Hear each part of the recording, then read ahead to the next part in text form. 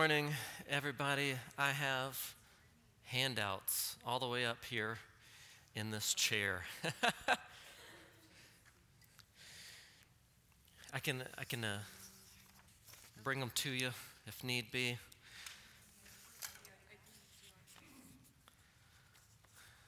I hand you one. There. Here you are.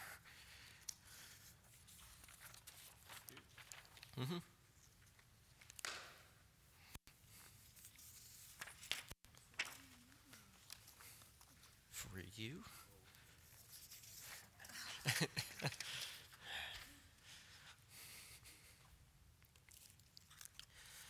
All right, what you have there in the handout, you have a schedule for what we're doing in this class as far as what section in Deuteronomy we'll be in, so that way if you want to read ahead, you know what I'm going to be doing next, and Lord willing, that's our plan for going through the book of Deuteronomy. The other thing is a handout that I made to draw out connections from those 10 God-said statements in the beginning of Genesis to the 10 plagues to the 10 words, to kind of give you a structure of those and to be a help with that. And I'm going to refer to a piece of those charts in this lesson, because as we look through Deuteronomy 5, we're going to be looking at the 10 words again as Moses preaches the 10 words to a new generation, which is the title for this lesson, the 10 words for a new generation. And given that we've gone through these in detail in the past, there's some detail that I won't go into, but you can look on our website and find my messages there in Exodus 20. There's 2 messages that I spent going through the 10 words and how it functions as teaching you about who God is and how his salvation works, and then how you live that out with your neighbor in relation to God's plan for his whole creation. So every decision that you make and how you relate to God and how you relate to other people is communicating something about who he is and how his salvation works. Now these 10 words, as they're given to this new generation of the sons of Israel, they're being taught how they relate to these 10 words. And this is one of those things that even for us as the generation of Christians looking back at these 10 words has been something, I suppose you could say it's been complicated and difficult for Christians to comprehend. How do I relate to these 10 words? Or we usually refer to them as the 10 Commandments, especially when you have Paul saying things in Galatians 5:18, like, those who are in the Spirit, they're not under the law. So it's like, well, what do you do with Deuteronomy chapter 5 if you're not under the law? And this is the law, or the Torah, or the instruction that he's referring to, and he's saying you're not under it. Like, well, how do you process life then? How do you think about that? And one of the illustrations I've gave in the past is you could think about it. I've referred to being under Moses as living in Moses' house, but you're always made to move out of his house to move in to Christ's house ultimately. You weren't to continue under the law, under that parenting relationship. You're always intended to move out and live in a greater maturity later. So you can think about in your parents' house, maybe they had, or maybe they still have, some if you're younger, bedtime, 9 p.m. There's a specific thing that you're supposed to do, and there's a purpose behind why you go to bed at 9 p.m. Why do you go to bed at 9 p.m.? You need rest. You need to not be cranky and whiny tomorrow. We got things to do. But after you move out, you're not under the law instruction of your parents anymore, after you've moved out of your house, but you can still fulfill what they taught you, even though you're not doing the specific thing they said. So maybe you don't go to bed at 9 p.m., you go to bed at 11, or it's different times and different days, but you're still fulfilling the purpose. You're just carrying out the specifics of it differently. And that's similar to how when you're looking through these 10 words, which you're not under, you don't live out the specifics of them like the sons of Israel did, which is obvious enough, I think, as we're wearing mixed fabric. Maybe some of you had bacon for breakfast, things like this. But then Christians like, well, I understand that I'm not under those things, and I also don't want to be. But what about some of the other ones, like maybe that I would kind of be attracted to or like some of the Sabbaths?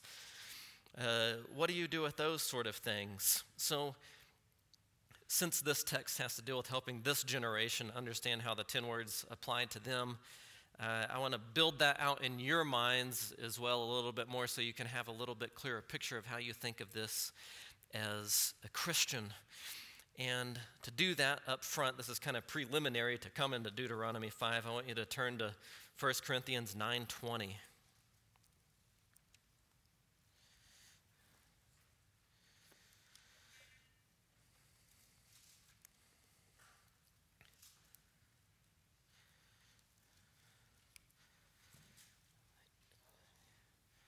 And this text might initially sound a little bit confusing, but we're going to make it clear as our goal here. So 1 Corinthians 9:20 and 21 is what I'm going to read. This is Paul, under the inspiration of the Holy Spirit, writes, "And to the Jews I became as a Jew so that I might win Jews, to those who were under the law, as under the law, though not being myself under the law, so that I might win those who are under the law. To those who are without law, as without law, though not being without the law of God, but under the law of Christ, so that I might win those who are without the law." So you could think about this. You have God's character as the standard for all of creation. You think this term under the law, he's talking about under the Torah or under the book of Moses or under the Mosaic covenant. He's saying, we're not under that, but are we the first people in history to not live under the law? Who else did not live under the law?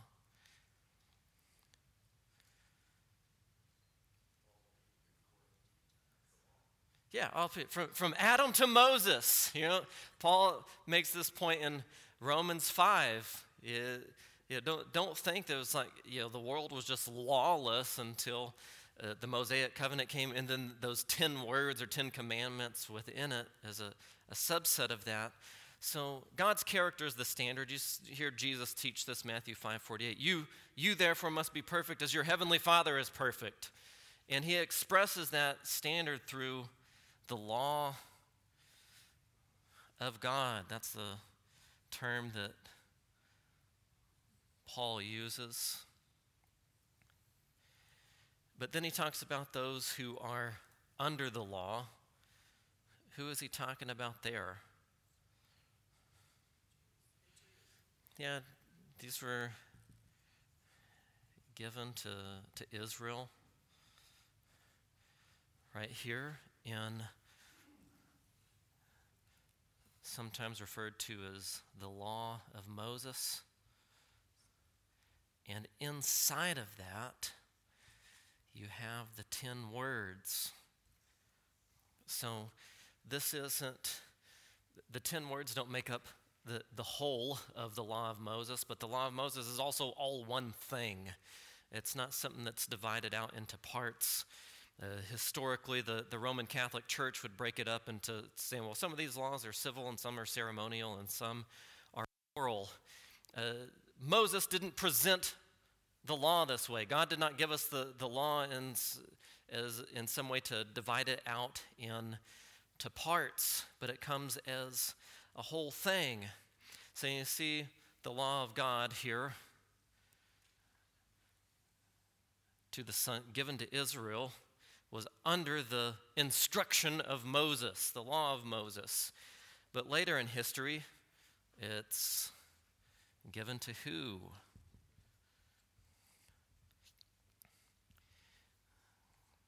It's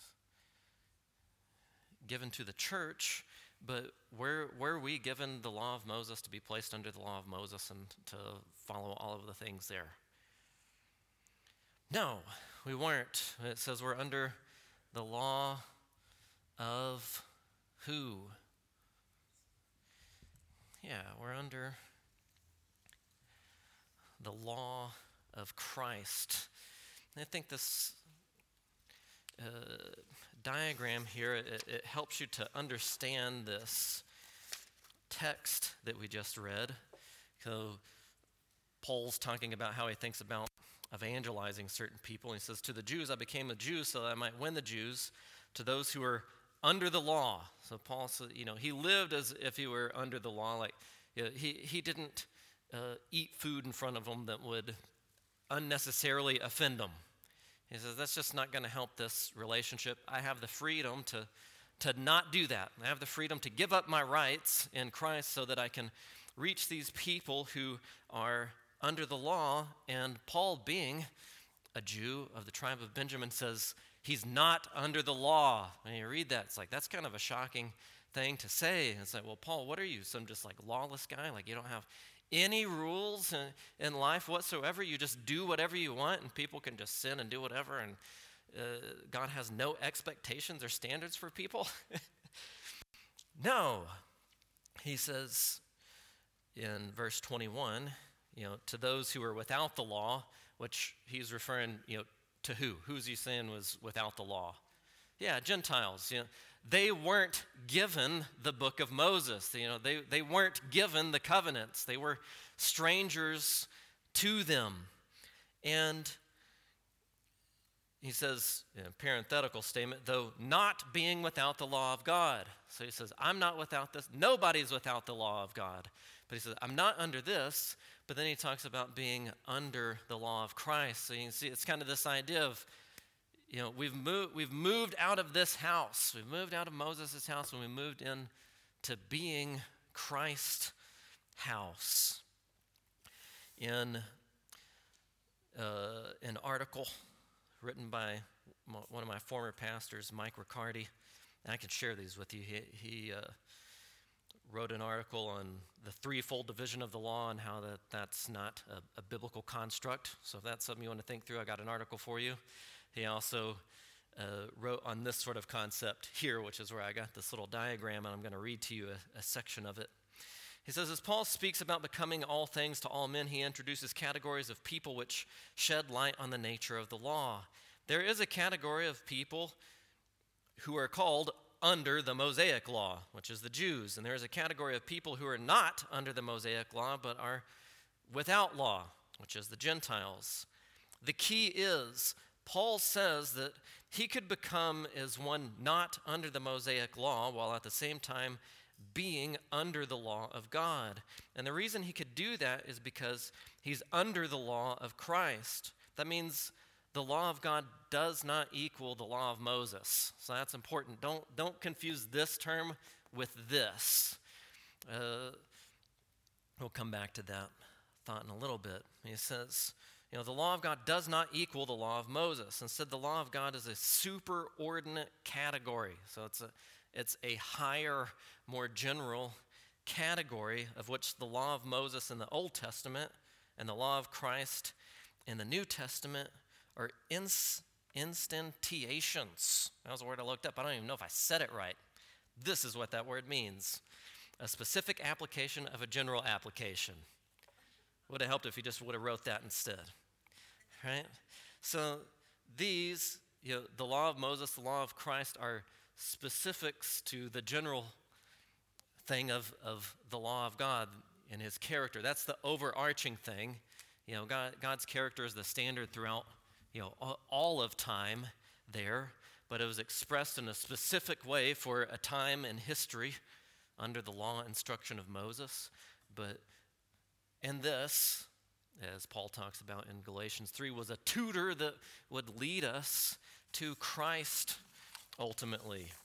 This is what Paul wrote in Galatians 3:23. He says, "But before faith came, we were held in custody under the law, being shut up for the coming faith to be revealed. Therefore the law has become our tutor unto Christ, so that we may be justified by faith." We're not justified by going back to the law of Moses. We're taught to go to Christ as the one who makes us right with God by trusting in him, not by law doing, but by going to Christ.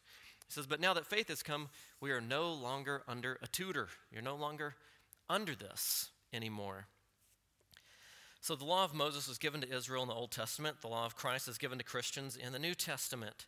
But the law of God is that transcendent, universal standard of absolute moral righteousness to which we are called, which is written on every man's conscience, which is what Paul writes about in Romans 2, and of which we all fall short.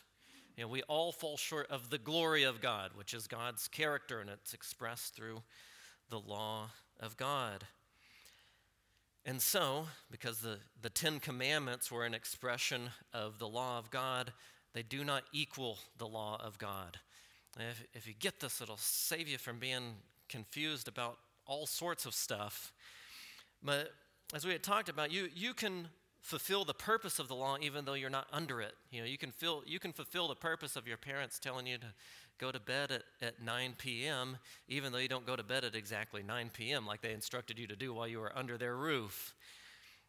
You can still fulfill the purpose of getting some rest, the next day, and you don't have to move back into your parents to be able to keep that commandment.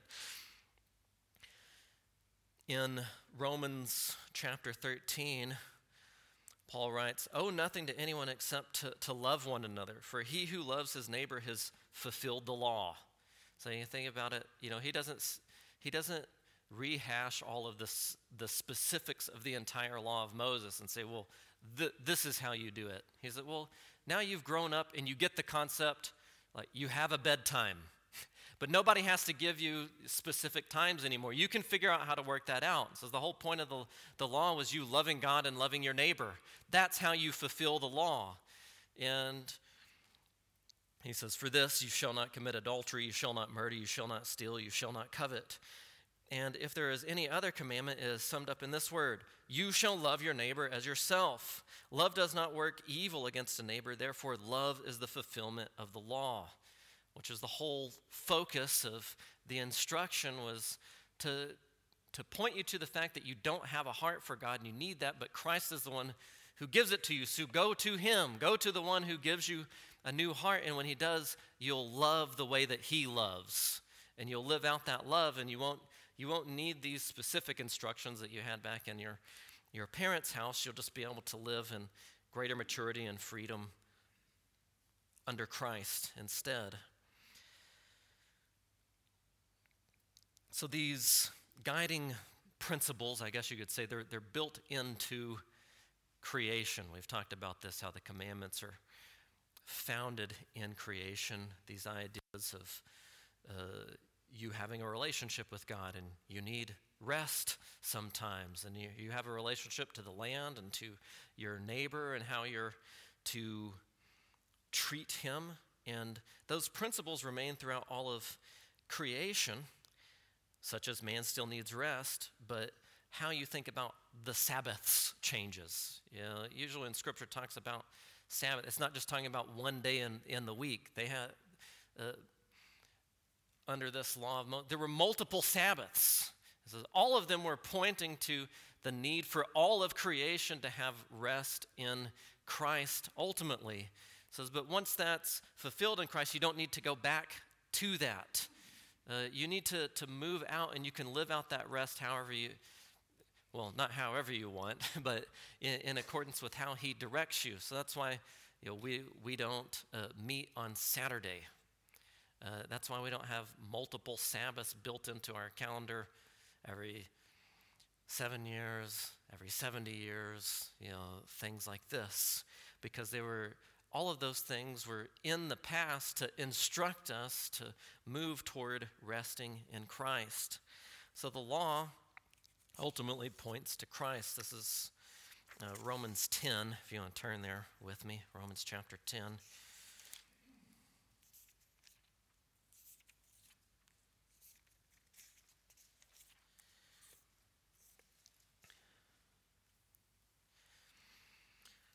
Romans chapter 10. Brothers, my heart's desire, my prayer to God for them is for their salvation.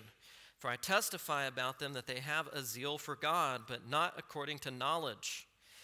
For not knowing about the righteousness of God and seeking to establish their own, they did not subject themselves to the righteousness of God. For Christ is the goal of the law for everyone, to everyone who believes. So you hear that? What was the goal of the law? Was the goal of the law that you keep the law? That wasn't the goal. The instruction itself wasn't the goal. It's like you were just made to inherit this and to keep it.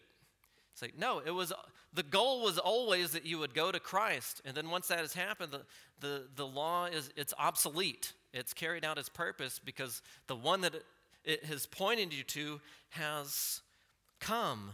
But now you fulfill the instruction that all of these things pointed to without needing to keep all of the specifics that were within it, which are also obsolete.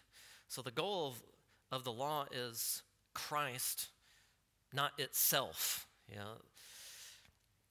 I think you see this in a modern movement that's kind of resurfaced. Christian nationalism or theonomy.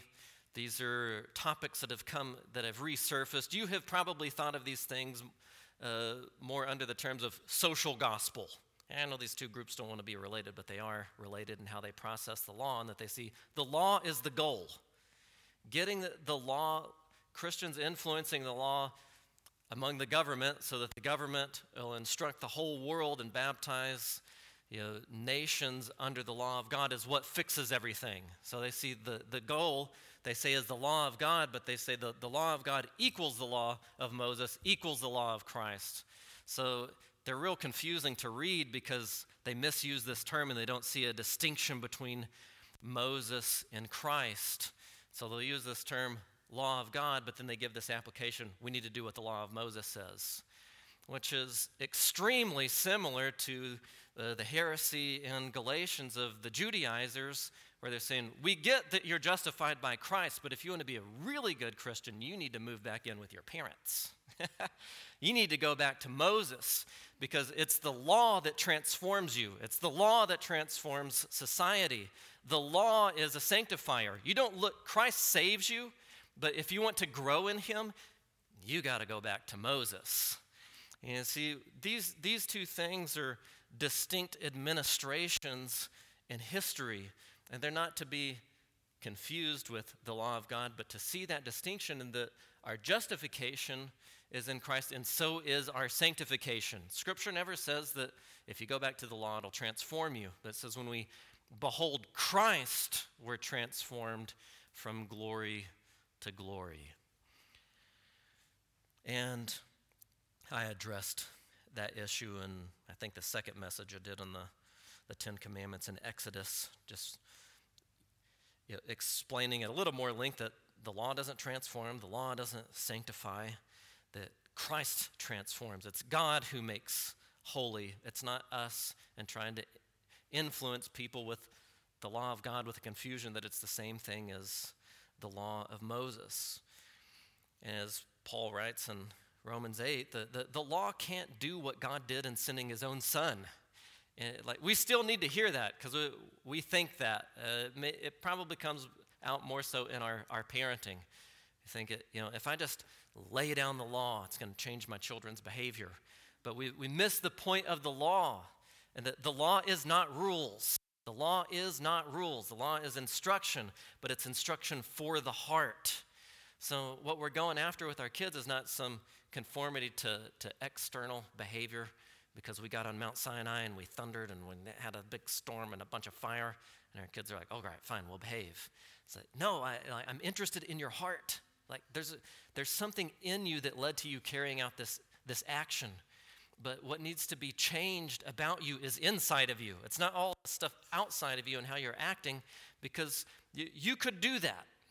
You could conform to an external standard, and you could look righteous to other people, and you could fool us, and you could fool other people, but what I'm interested in is your heart. It's in you loving God and loving your siblings and our other neighbors and everybody, but it's something that has to change from within. Now, coming back to Deuteronomy 5, which is what this class is supposed to be about, Deuteronomy chapter 5. We were set up to come to this chapter in Deuteronomy 4, and Moses is preaching to him. He says, do these things. Do these things that God has told you to do, and go into the land. But you want to read this with all the tension that's there too, where he says, go into the land, and he says, you're not going to go into the land. It's like, what is wrong with this guy? Like, this doesn't make any sense. And he says, go into the land. You're not going to go into the land. You're going to be exiled. You're all going to be scattered. But then God's going to bring you into the land. And so he's teaching them how to think about eschatology. He's trying to teach them how to think about what God is doing with their relationship to their parents in the past, what he's doing with them now, and what he's going to be doing with them in the future. And he lays out everything for them so that they'll know how to live in the present moment. He's giving them a worldview class, which is one of the things that the 10 words do. They teach worldview. They teach about who God is and what he's doing in the world and how that changes how you live in relation to other people on the earth. But the law never assumes man's ability. He's not saying, the reason that I'm commanding you these things is because you can do them. The law is rather teaching inability. He's telling them to do things that they can't do. And then he's also telling them, you can't do them, and you won't do them. Because all of this is pointing to, you need me to save you. You need to be changed from within. You need a heart that loves God. That's what's missing in this. So he's presenting this tension so that you'll ask the right questions. He's presenting this tension so you won't say things like, we will do everything that you have commanded us to do, which is how the Israelites keep responding. They think, the goal is law keeping. It's just getting this instruction and telling people about it and trying to live by it.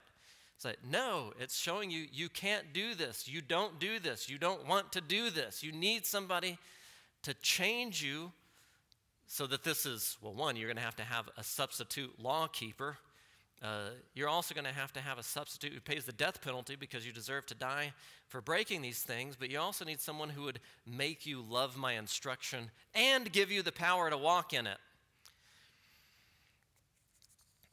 And all of this was meant to lead them to see their need for a Savior and for a better covenant,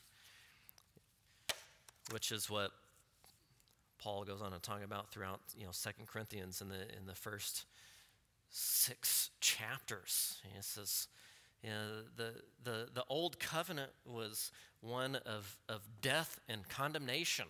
People say, this doesn't bring life and salvation. At this point, we need something better than this, something different than this. We need God to do something for us, which is the new covenant, to give us new hearts and to cause us to walk in his instruction. Now in Deuteronomy 5, when you read these 10 words, if you compare them back into Exodus, you'll find out that they don't match with each other, which I think kind of raises this question from chapter 4 and verse 2, where it says, you shall not add to the word which I am commanding to you, nor take away from it, that you may keep the commandments of Yahweh your God, which I am commanding to you. So it's like, what happens when then Moses is preaching the 10 words, but he says them differently than they were written. Is he adding to the word of God and taking away from it? Well, no, he's not. We know enough to conclude that. But it's like, what's happening? Well, the point with the not adding or not taking away is it's not saying don't mess with the document. But what it's saying is, don't misinterpret what I've given you. The way that we add to the scripture or take away from it is when we misuse it or misunderstand it or misapply it. And what Moses is doing is though he's saying it different, he's applying it correctly to a new generation. He's taking the document of the book of the covenant and he's preaching it to these people and he's giving them sermon application. He knows who his hearers are and how they're to live by these words which Yahweh has given them. Now, one of the things that helps us to understand this section in Scripture is the structure of the 10 words, which is why I gave you the one handout that I did here. There's more on here than we're going to look at. But at the very bottom of this page, but the three keys to understanding these sets of 10 is thinking about their content, their structure, and their purpose in their context. So you want to look at, well, what do they say? How are they structured and relate to one another? And what was the purpose in their context? And this one right here, the 10 words from Exodus 20, you have a layout of the structure of the 10 words. And what you see is that they're different than just having two tablets where you have the love your God stuff on one tablet and then the love your neighbor stuff on the other one. But instead, those two tablets were full copies. It was like the bill and the receipt. You could think of it in this way. God was saying, this is what you owe me. I wrote it down in this copy, and here's your receipt to show that you got it. And the way that these are actually structured are in two sets of three, ultimately, and you can see that in those boxes. You have 1 and 2 connect over to 5. So, have no other gods, never make an idol. The whole concept there is you honor God. There's only one God, and you were made to honor him. So it has that vertical dimension. But then if you honor God in that vertical relationship, what does it look like on the horizontal with other people and throughout history? Well, it looks like honor your father and mother, which then translates into honor all authorities that God has put over you. Honor everybody. And you see these sort of connections through the type of language that's being used. Then you have, commandment. The third one, the third word or third matter, says never take Yahweh's name in vain. And then 6 through 9 is the explanation on what that looks like in the vertical. It says never murder, never commit adultery, never steal, never witness falsely against your neighbor. How do we know that those are connected? Well, by the way that they're worded. Never take Yahweh's name in vain sounds like never murder, never commit adultery. It's just this short statement of how that relationship to God connects on the horizontal level to your neighbor. So the way that you take his name in vain is by committing those acts. And then you have the fourth connecting to the 10th matter.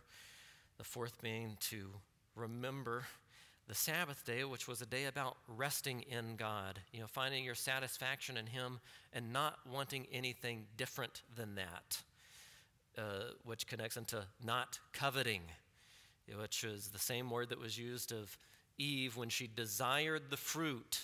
She wasn't resting in God and trusting him in his provision, but she was coveting and desiring something different. She wasn't seeing her satisfaction in being in God alone, but she's like, I have to have more than that. I have to have something different than that, and it's going to be found in the wisdom that I'm going to get when I partake of this fruit. So I've given you that chart for your own meditation and devotion as a way to see how those things are connected there. And as we've been talking about this connection of this vertical dimension, horizontal dimension. But last week, the way we discussed it is that there's this relationship you have to God, but you also have this relationship to a corporate people and God's creation plan. And I started off last week with talking about how do you think about your sanctification? And typically when we think about it, we think about, my personal devotions, my Bible reading, my trials, what God's doing in my life. But Scripture never talks about sanctification in that way. It always talks about y'all's sanctification. It's all of y'all together. It's whole church pursuing sanctification together, and your pursuit or lack of it affects everybody else. And so you're not just thinking about how your life is affecting other people, but you're also thinking about how their life is affecting other people, and that they're defiling other people when they're not pursuing and living out their sanctification in the Lord. And so you love them and want to guide them in that as well. But it's also related to God's creation plan. So God wants to give testimony in the world about the creation plan, even through our sanctification and the fact that we struggle. Oh, what does God want to communicate to the world? He says, well, things are like this. There is sin in the world, but there is redemption, and there is a transformation of everything in the universe that's coming in the future. How do we know that? He says, look at the tension in a Christian's life. They're still struggling with sin, but there's a dim picture of the glory to come, in these people who gather together and love one another and are pursuing what it's going to be like in this future land, which is the place where God dwells with his people forever. And you read about those sort of tension in Romans 8. You have people are groaning, creation's groaning, and it's not just you. We tend to read the Bible selfishly, and if it's just, all the yous are just talking just to me all the time. But it's talking about y'all and your relation to God's creation plan, and how you live communicates something about what he's planning to do in the world from the beginning to the end. So all of these relationships have history as theology built into them. So anytime history as theology is being laid out in Deuteronomy, and he's laid out to the sons of Israel how they have a history with God, which informs how they're to be thinking and how they're to be living in the present moment. They have a history with the people who have gone before them, going back to their parents, to Jacob, to Isaac, to Abraham. And they have a history with the earth which they live on, the land that they're in. And that, they were in Egypt, but there's this other title deed that God has, which the Canaanites are in, but they own the title deed, but they just need to go and possess it. God says, here it is. Go and take it. I've given it to you. Now go and take it. And all of these relationships have come from somewhere. They're going somewhere, and that shapes how they're to think about life. Where did we come from? Where are we going? When we understand that, we'll know how to live today. And Deuteronomy chapter 5, this is within a section going through 11:32, and this section breaks out into three parts. You have the 10 words for a new generation here in chapter 5. Then in chapters 6 through 8, we have the Shema, as we know it, which is focused on listening to God. That's what that word is, listen. That you're to fear God and to have a heart for him is the focus. And then 9 to 11:32 is a warning to don't be self-righteous. So that's kind of the flow. Here's the 10 words that instruct you in how to think about God, other people, your place in the world. Here's 10 words for worldview. And the focus of all of this in everything that's modeled within the Mosaic covenant is to point to the fact that you should fear God and love him and obey him. But don't say, okay, we'll do it. Don't be self-righteous. Why shouldn't you be self-righteous? Because you're evil. Look at how you people live. Moses, I've been with you for 40 years.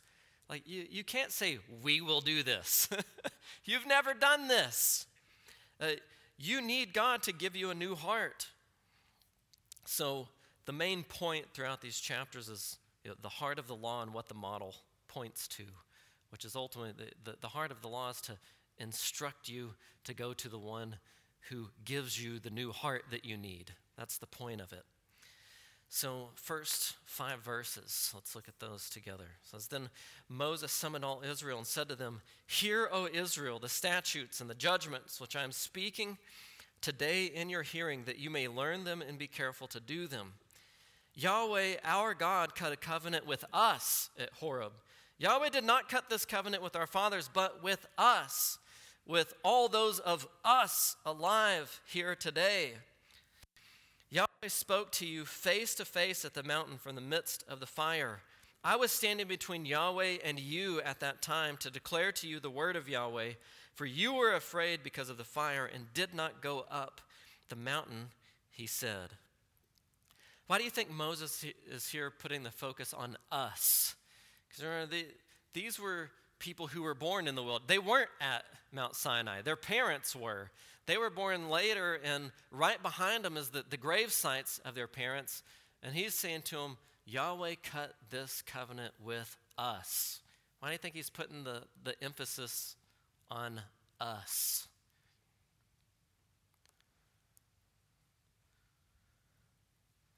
Because they'll say, we didn't sign this thing with our blood. That was our parents. He's like, no, this is with us. It's as if you were there. You are in this covenant. Don't think it was just for your parents. This is for us. This wasn't just with their fathers, but with them. Now, I'd mentioned as you go through these 10 words, it's not a second giving of the law. It's just a preaching of the law instruction to this generation so that it would shape their worldview and teach them how to live in light of it. One of the things that's different throughout this section here is the repetition of the phrase, and Yahweh your God commanded you, which is a y'all, by the way. It's a plural one. So he's helping them to understand this is for y'all. It's not just for your parents. Yahweh commanded you this also, even though you weren't there at that mountain. This isn't just a story about your parents, but this is sermon application for you who are listening to me right now. And when it talks about the Sabbath laws, one of the other differences that you see is that it talks about their ox and their donkey. Well, why bring up the ox and the donkey? Because these people had oxen and donkeys. Right? These were draft animals, pack animals, and what he's pointing out is, when you guys carry out the Sabbaths, give rest to the animals too. God's plan for creation is to bring rest to everything, not just the people. So don't just say, hey, we're going to sit around and watch football, but let's keep the animals going.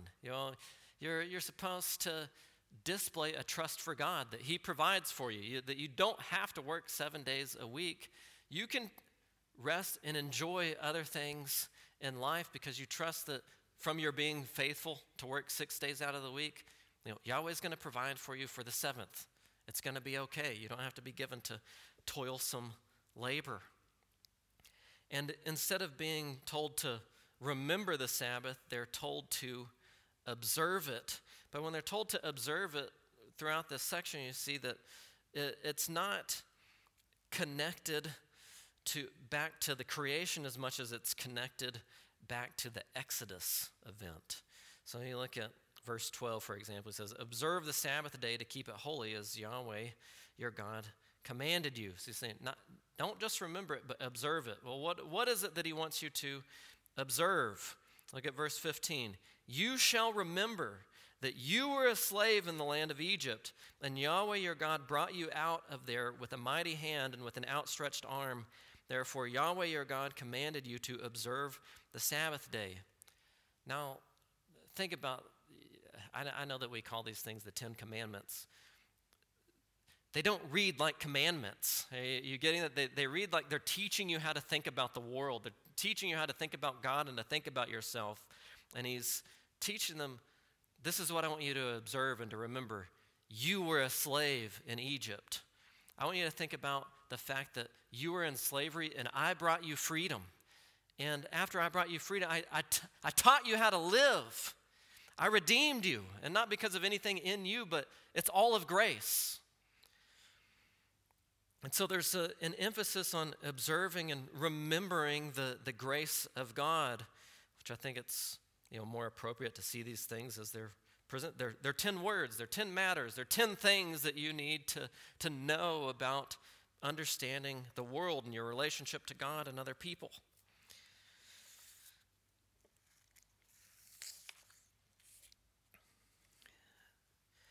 Now, we had, in the main service when I preached through Exodus, I had brought up this concept of that these 10 words kind of read like a bill of rights, but they're not a bill of rights for you. They're a bill of rights for your neighbor. You kind of see this concept in verse 20. It says, you shall not bear false witness against your neighbor. He doesn't say because you have a right. He says, no, because your neighbor has a right to a fair and honest testimony. It's totally shifting your thinking where it's not love for yourself. I mean, you already want an honest testimony for yourself. He's saying take that love off of you and love your neighbor as yourself.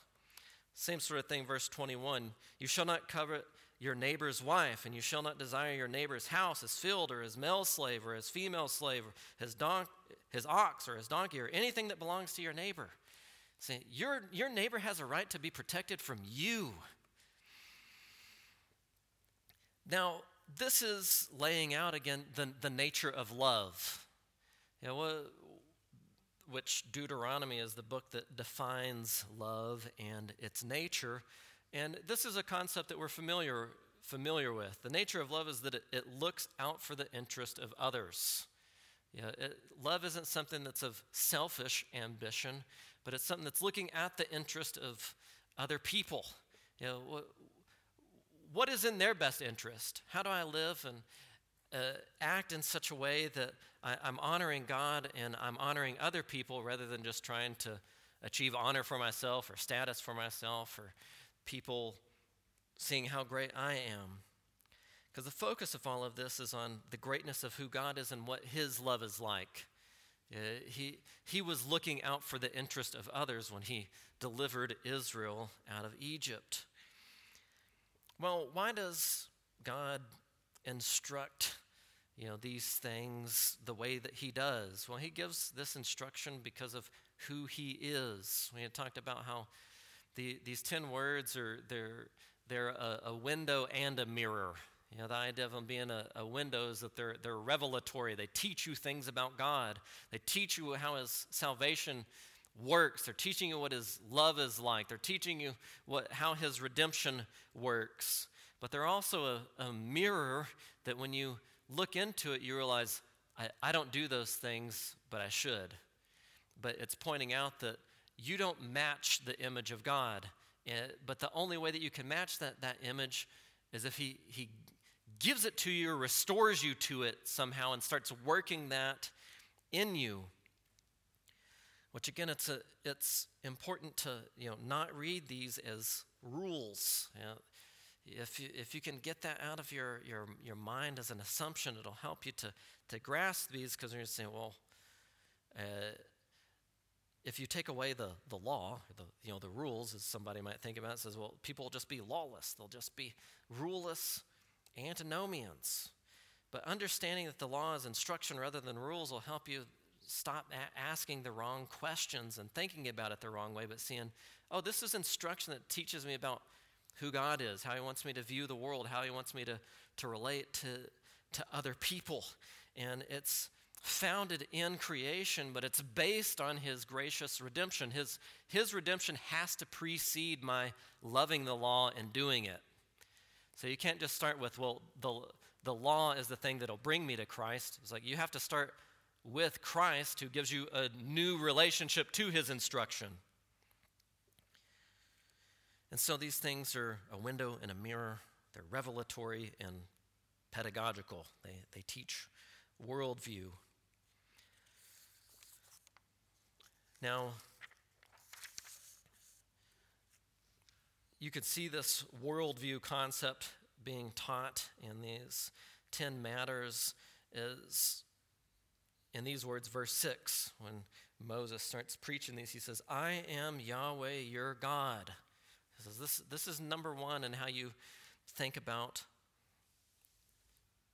who you are. You're in relationship with one God. You're not in relationship with any of the Egyptian gods. They're all dead. They don't exist. Like, do you remember the plagues? Yeah, I think I had mentioned this, but Israel doesn't really become monotheistic until the book of Kings. That's why they keep getting told, there's only one God. There's only one God. Like, okay, fine, we'll include him too. Like, no, there's only one. There's not any others. And they get it for a really short time in the book of Kings, and then they're like, well, maybe there's more than one. I don't know. And so it establishes a relationship with one God. It says, I am Yahweh your God. And so what did he do? You keep reading verse 6. Who brought you out of the land of Egypt, out of the house of slavery. And so this is also laying out a history of the relationship. Now, this is what the relationship is like. I'm Redeemer. I'm not only creator, but I'm also your Redeemer. He's not giving them a law code as much as he's giving them an instructional document which creates a worldview where they think there's only one God and he's redeemed us by his grace, and his gracious plan in all of creation is moving forward, and it includes us. We're part of it. He wasn't looking for conformity to some sort of code of conduct, but to understanding the relationship that they had with a gracious Redeemer. And the relationship that they would have continues to be spelled out with the next words, you shall have no other gods before me. So now in terms of that relationship with God, he's given them expectations of the history of that relationship. It should only be with one God only and forever, because there isn't another. There is no Savior besides me. There isn't another God. And I'm going to just kind of recap real quickly this concept of a Bill of Rights throughout the 10 words. And there's rights that God has. One, that he has a right to exclusive allegiance, as we've spelled that out. He has a right to exclusive allegiance. He's the only God. He's the only Redeemer. And he has a right to an accurate representation of who he is. That's why you can't make other representations of him. You can't make other images. You can't make up other concepts about him. You can't misinterpret his word and add or take away from it. Third, that he has a right to Israel's full trust in life because he's trustworthy, and he's the one who has given them life and is the one who guides their life and how they're to live it. Fourth, he has a right to be the exclusive source of joy in life. And this is tied to the Sabbath rest sort of concept. They'll never find rest, joy, satisfaction in anything else besides him. And so they're to view the world in terms of he's the exclusive source of joy in our lives. The fifth, that the one who would receive these words, the recipient's parents, have a right to their respect. They're to honor their parents as they seek to honor God who had given them those parents. But they were to think about this Bill of Rights concept in terms of their neighbor. That their neighbor has a right to life. Their neighbor has a right to a pure marriage. Their neighbor has a right to own their own property. Their neighbor has a right to true and honest representation. Their neighbor has a right to freedom from fear of you having ill intentions towards their person, their family, or their property. The 10 words here are specifically addressing the head of households in their relationship to God and neighbor, and they were to understand these things and to teach these things to their families. They were to resist seeking their own advantage and instead seek the interest of others. So you see, this is giving them worldview to bring into their home. Life isn't about loving me. Life is about loving God and loving my neighbor, because God has certain rights, and I owe certain things to him, and my neighbor has certain rights, and I owe those things to him so that I can honor God and be a display of what the world's going to be like in eternity forever and ever.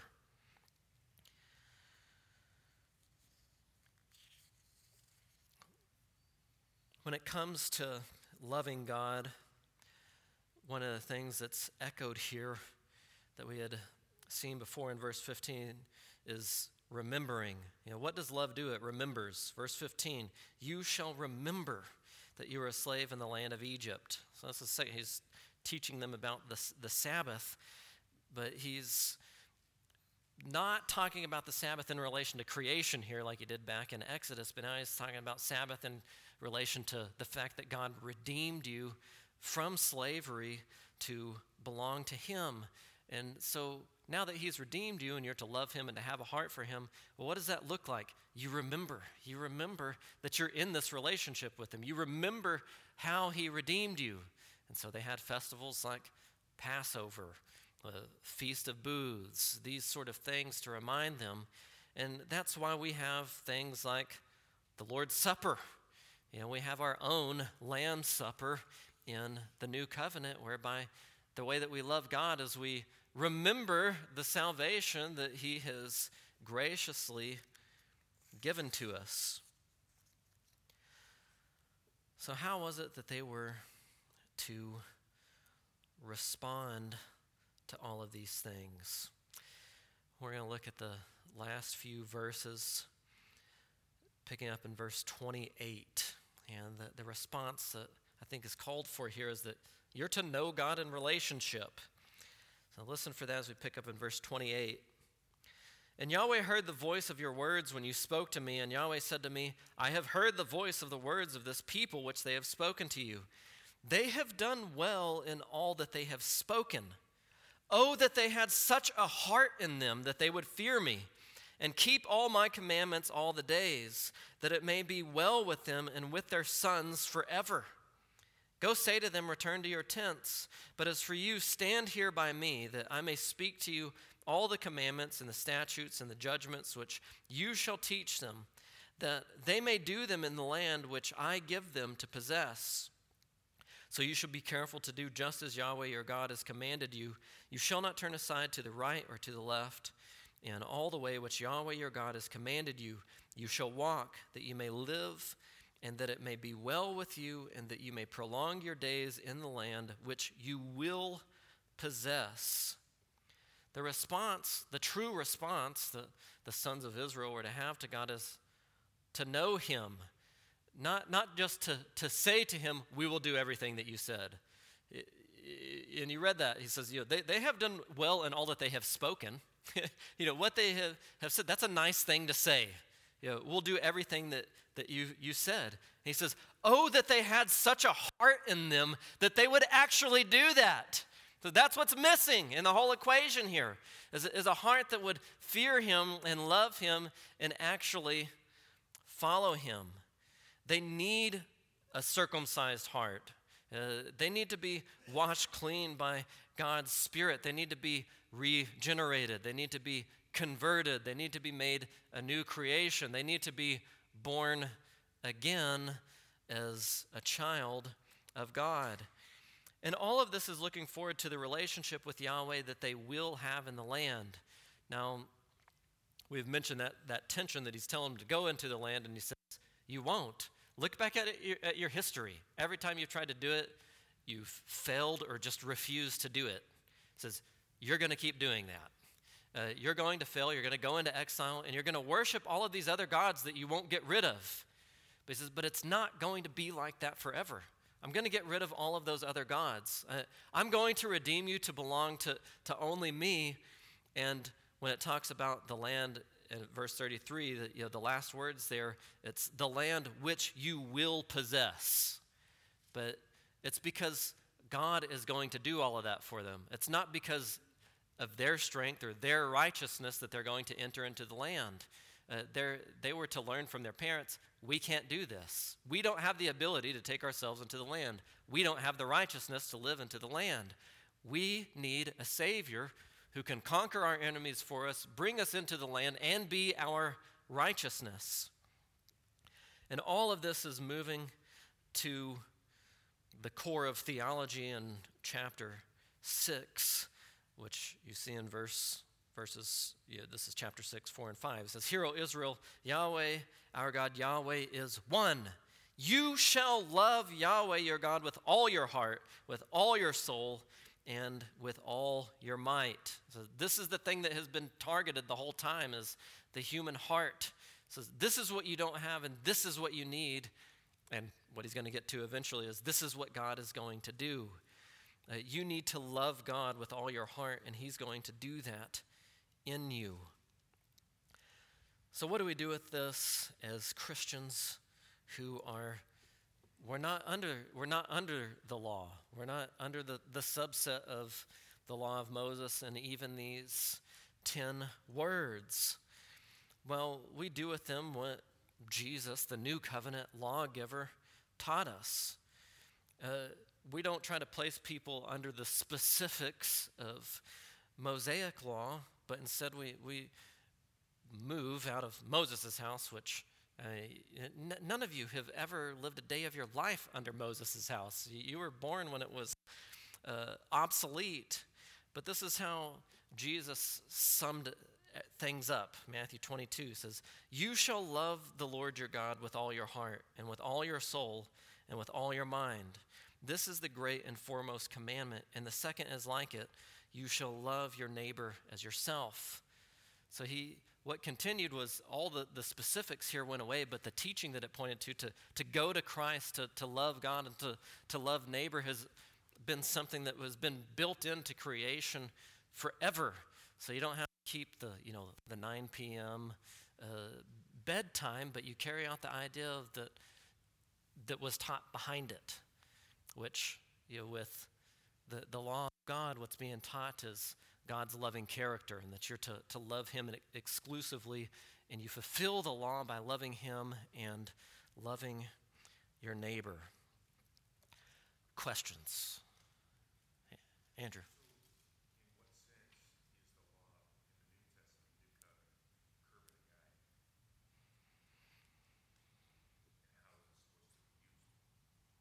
Lawfully.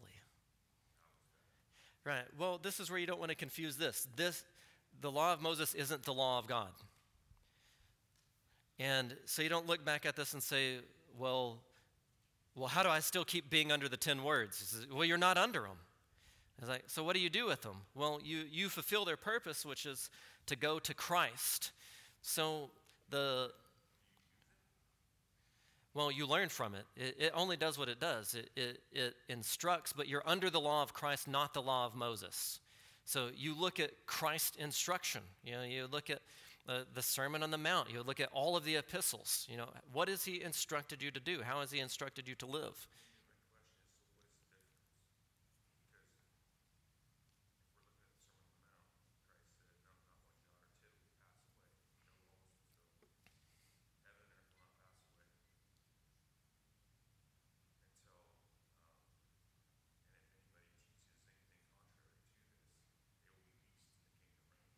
Yeah, and he's still preaching. He's preaching as one who is under the law to people who are still under the law, because the old covenant isn't fulfilled and cut off until Christ ratifies the new covenant in his blood.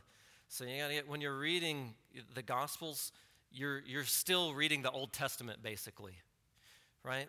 And yes, he's our Savior and example.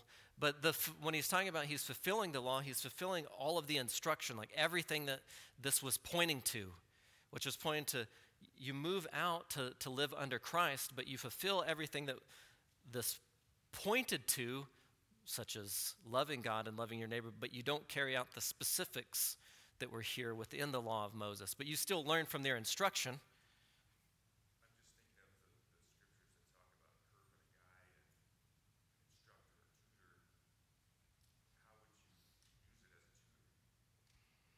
Right.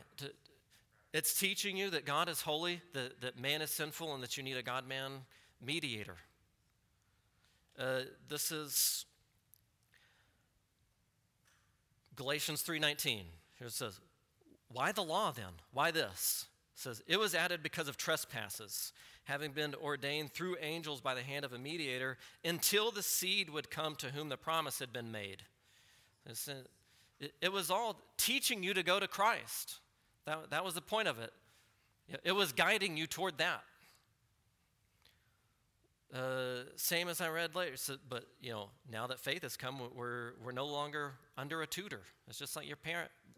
That's why I use that analogy of living under your parents' house. I'm trying to draw a parallel between like two administrations or economies. That's the word that's used in Scripture, just saying like you don't live here anymore, which I think it's super obvious in some sense, and that we don't carry out our worship here in this building the way that we read about it back in Genesis through Deuteronomy.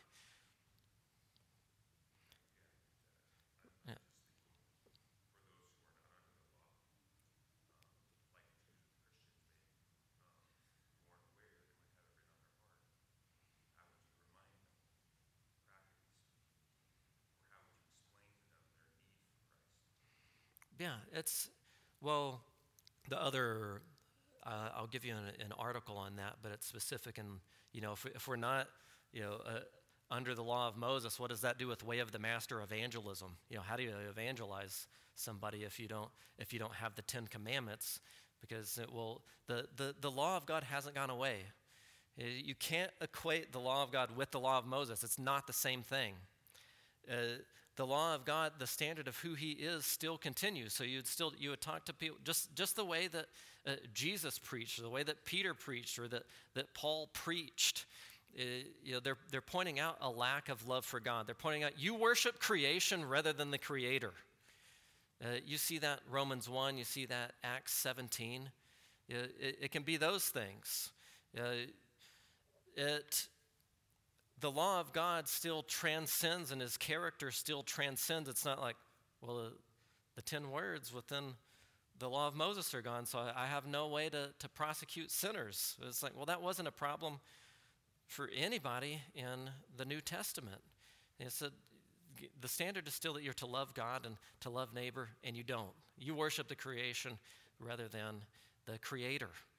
And so sinners are pointed toward Christ, and the law of God still does that, but you don't have to have this old subset of the law of Moses to have that, because it's in this superordinate category of the law of God.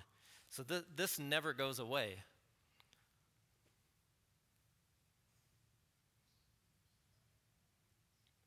I'll give you the articles. It's difficult to work through in your mind. It takes some time, but once it clicks, you'll just be like, oh, I got it. That totally makes sense. And you'll just read these same verses. Yeah. Yeah.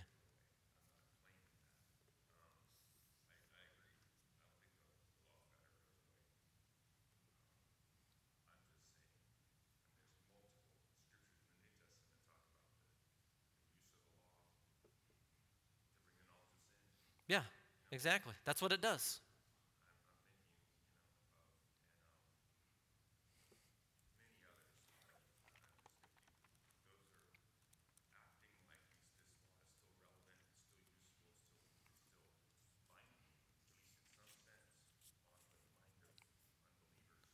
What law? Is the law of Moses still binding?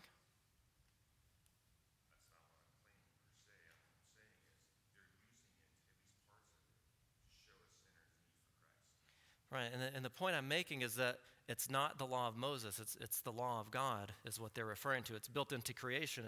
It's not the 10 words that are contained in the law of Moses, but it's built into creation. It still has the same function. So it still instructs, it still gives a knowledge of sin, but it's not this specifically that gives a knowledge of sin.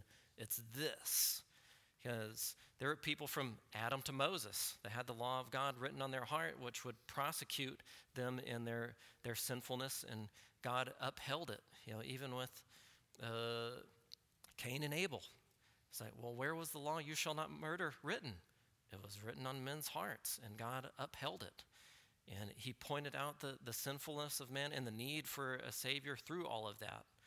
And even when we're on the other end of, we're not from the Adam to Moses category, and we're not in Moses to Christ category, but we're just in Christ during this time.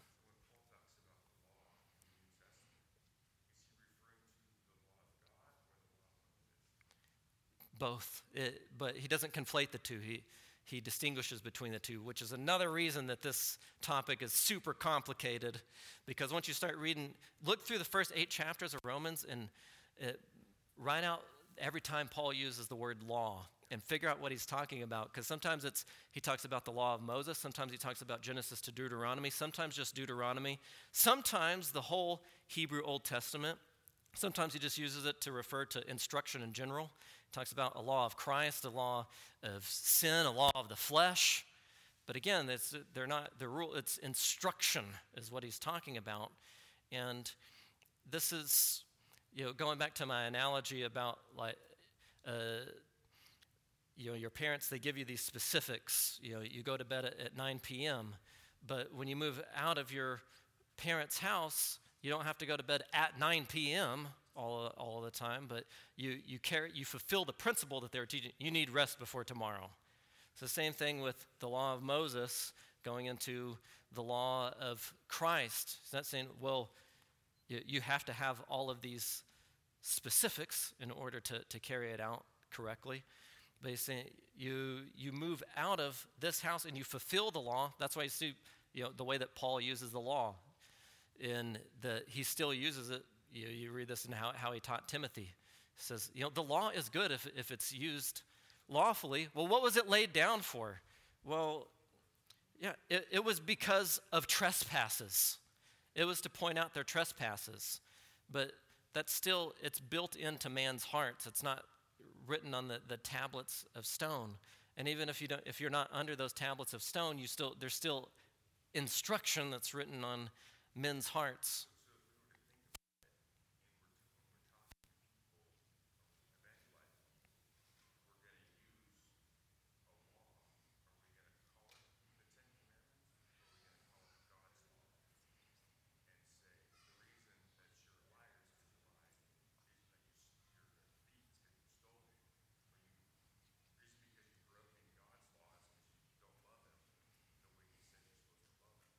Yeah.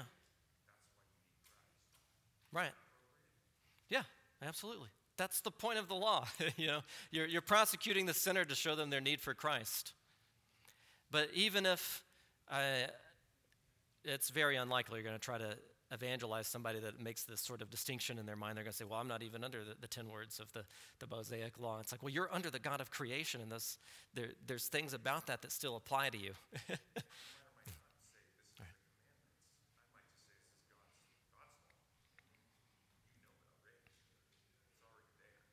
Yeah. Yeah, exactly. Which they manifest in the reality that they believe that there is good and evil, even though they misdefine it. They believe that there's good and bad. It's like, well, why? But why do you do that, though? Why do you have those categories? How do you have categories like good and evil without the God of the Bible? It's like, well, you have them because you live in His world, ultimately. And so, you can use a chapter like Romans 1 to point those things out and talk to them. If you want to go back and even if you wanted to try to work through the 10 words with somebody, that's fine. You see that Jesus did that same thing in talking with the rich young ruler, but he was also talking to somebody who was under the law at the time of being under the law. But you see, Paul has no problem in going back and quoting the love your neighbor laws. He does that in Romans 13. He says, this is what I have in mind, but he's also shown that they weren't restrained to just that time in history, but they're applied differently. So, like the example with the Sabbaths, we don't apply the specifics of the Sabbath, but we fulfill it in recognizing that the point was always to point us to our need for rest in Christ. And also, you got to rest from working sometime to display a trust in God. It's both of those things. So you could take that creation principle and maybe you're evangelizing somebody that's just, you would call them a workaholic. It's like, well, why do you do that? And they're like, well, I have to provide and I got to do this and I need this many vacations.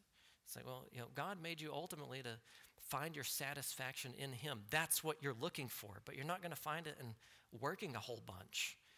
You were designed to work certain days, but then to trust in him and ultimately to rest in him. But all this shows you is that your relationship to your Creator is backwards, but he's the only one who can turn you forwards. So repent and believe, and I'll pray for you. So that would be an example of using the law lawfully. All right. Well, we'll close there. Good discussion, good things to think through. Let's pray.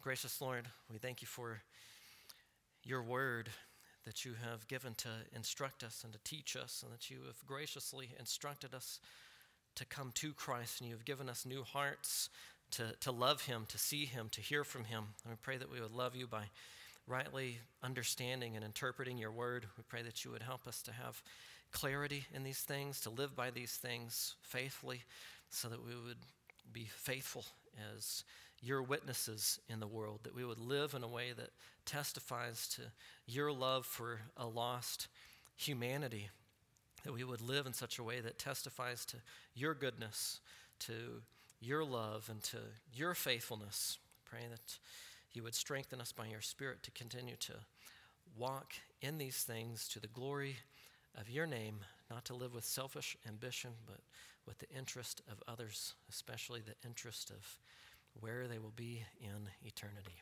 Amen.